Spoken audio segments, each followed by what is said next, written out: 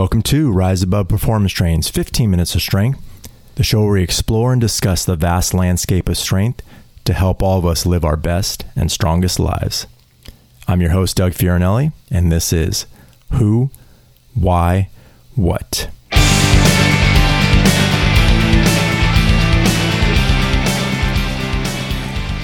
I'm going to do something in this premiere episode I do not normally like to do, which is talk about myself and make this all about me. In this episode, I'm going to go over who I am, why I'm jumping on the podcast bandwagon, and what to expect of this podcast going forward. The who. Well, I am Doug Fiorinelli, and I'm the owner of Rise Above Performance Training, which I established back in 2008 here in Belmont, California. I work daily with athletes, first responders, and what I call willing adults. Back in the 80s and 90s, I was very fortunate to be a multi-sport athlete. A lot of kids were during those days. We were exposed to different things to see what we were good at and what we gravitated to. Played a lot of soccer, tried basketball, realized I was not going to grow very tall, so that was not my sport. Played some baseball, and that had its ups and downs, and got exposed to swimming, water polo, and many other sports. So I was very fortunate to get exposed to a lot of things where eventually I gravitated towards soccer. So through my love of soccer, it also brought a lot of highs, but some lows, especially where the injuries were concerned. When I was about 15 years old, we went to Germany to play, summer tournaments, things like that with an all-star team.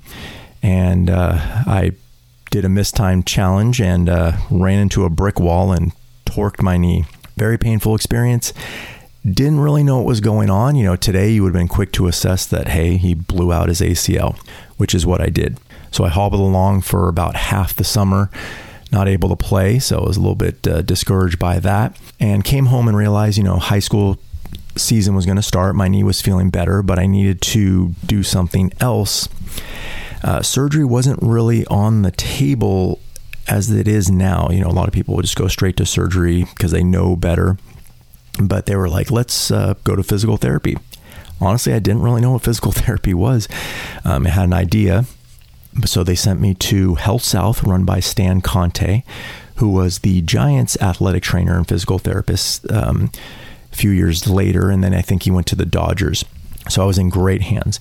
And it was there that I learned my love for training and preparation and doing all these things to make you stronger, not only to come back from injuries, but also to prevent them. So that's planted the seed down the road, which I was going to take academically and both also like in a career profession. So after I graduated high school, I went to my undergraduate and I started out in kinesiology with an emphasis in physical therapy. So the emphasis was just the classes you needed to take to get into pre-physical therapy school. So with my experience of going to Health South with Stan Conte and also having my cousin be a physical therapist, I'm like, this is for me. I want to be a physical therapist. So I did my undergrad. And then I decided to do an internship, which was recommended before you go to graduate school to get some experience. And I really liked my internship. I went to Bay Sport Physical Therapy, which is attached to Pacific Athletic Club in Redwood Shores. And I did about a year there as a physical therapy aide, where I, did simple things like putting ice packs and heat pads and setting people up on stim and ultrasound, to a little bit more advanced stuff where I was helping people go through exercises and creating programs for them.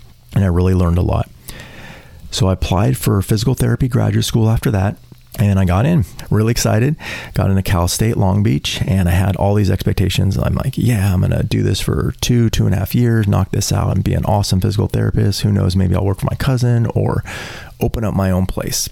Well, as we know sometimes in life, my expectations were a little bit different than real life. I had the idea that I've done a lot of studying academically, and now we were just going to go in and put our hands on people and move some knees around, crank on shoulders, and do these all these other things. Not the case.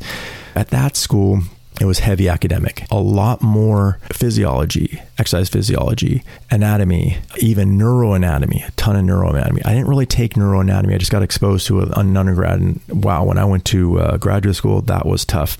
There was a cycle where they would pretty much study hard for 1 week in one subject, then move to the next one because you had a test in that next one, then a test in the other one. So it went on this like 4-week cycle of alternating exams for every class. And that was not the best for me. I got a little bit behind, was studying a lot and just kind of spinning my gears and just digging myself into a huge hole. After many sleepless nights and about a year of trying to progress and move forward, I kind of had to make a hard decision and dropped out of school physical therapy. Now, this wasn't without thought. It wasn't because I was doing poorly, solely because I was doing poorly, that I did that. It was kind of hearkening back to the internship days where I was helping people build programs when they were leaving. Oftentimes they'd be like, so-and-so's done with their physical therapy. Can you take them outside in the gym and put them on a program so they can continue to do the work on their own so they can stay strong? And I really realized that I liked this aspect of it. So I came home and decided that my academic career was not done. I still had a lot to learn. So I applied for a graduate program in kinesiology in a local college here, San Francisco State, with an emphasis in exercise science or exercise physiology. And the fortunate thing was I was able to do that at night. So when I did that at night, I started learning about training and taking certification classes for training. So in 2001, I was able to get a job as a trainer at the gym where the physical therapy internship was. I was very fortunate to do so because this facility required that you had 2 years of training experience before you are allowed to train there. I did not have that, of course, but I had that schooling and also the physical therapy background, and I probably had a few people vouch for me at the time as well. And I was able to train there without real experience. I was put on a probation period, shadowed trainers for about a month or so, and they let me out on my own. I remember getting my second client on September 12th, 2001, the day after that day of infamy in our country's history. So I'll always kind of remember that day, and then after that, it took off from there. So as I was training and going to graduate school, I was wrapping that up towards the end. And, I was also accumulating equipment off of Craigslist and where I could get it and throwing it in my garage. My roommate and I accumulated this equipment, got like a rack and some old weights. And, all we needed was a bench press and a curl bar. So we can do that before we went out at night. But I started accumulating that equipment. And I just started, training people out of there as well. So I had the gym, the training, I wouldn't call it a business, but the fledgling business outside of my garage, and also graduate school. So I eventually finished graduate school and got my thesis published in the Journal of Strength and Conditioning Research. If you want to read that, it'll be in the show notes. Kind of happy about that. That was a lot of work. When I was doing that, I kind of realized that I enjoyed training at the gym I was at, but there is a ceiling. You're going to work with a certain amount of people. It's great. The people there were really good. They, had money. They were willing to work, but there is a ceiling in terms of how far you can kind of take that type of training because you're working with a certain type of clientele. I went back to my sporting days and I was like, I really enjoyed working with people to get them stronger so they could prevent injuries like I had and also recover from injuries. So I wanted to do that. I realized that strength and conditioning was getting a little bit more popular, but like me, I didn't really have those options. It was there for football and things like that, but we didn't really do much. I don't even remember doing any strength and conditioning for soccer. I remember doing for water polo, we did some dry land work, they called it, but it was mostly, hey, run around the track twice, throw some medicine balls around with people. Okay, the weight room's open for 20 minutes. And of course, every kid ran to the bench press, and we didn't know what we were doing. So it wasn't, the best structured training, I should say. So I wanted to find a way to bring structure and to help kids out and help them prevent injuries and take their sports as far as it could. So I took a year out after graduate school to study business, to learn how to run a business, with hopes of opening my own facility. The bad thing about being in the hard sciences, you learn zero about business in most schools. I don't know if it's changed now, but there was pretty much no crossover. The general ed stuff is history and math. I forgot what else, but they don't give you even a basic business class. So I had to learn that on my own. I did that for about a year while working still at the gym. And then I came across an opportunity in 2008 where a guy wanted to get out of his lease, and he had a little garage gym in Belmont. I went down there to look at it. I actually purchased a little bit of equipment out of it and took the lease off of him and started my own spot and started working in the afternoons and nights there while I was still working at the other place. And it was fun. I was getting a small group of people would come over from the other gym, and also I'd get some athletes, and that's how it all started back in July of 2008. Rise Above Performance Training was born. So the why for this podcast. So along with running the gym since 2008 and training people daily like I still do now, I also like to create content. And the content I create, I try to make it simple. I want to get it out to people in a simple manner and where they can take and use right away. So I've written numerous blog posts since 2009 on my own website. Check it out, riseabovestrength.com. Also a bunch of videos, mostly on YouTube. So Rise Above Performance Training, if you want to look on YouTube there, have a bunch of how-to videos as well as workouts and things. And I've done several guest contributions to places like Onnit and Dragon Door, etc. So I wanted to find a new way to get things out there. And podcasting serves two purposes. One, it is a new way to get things out there. I've never done it before.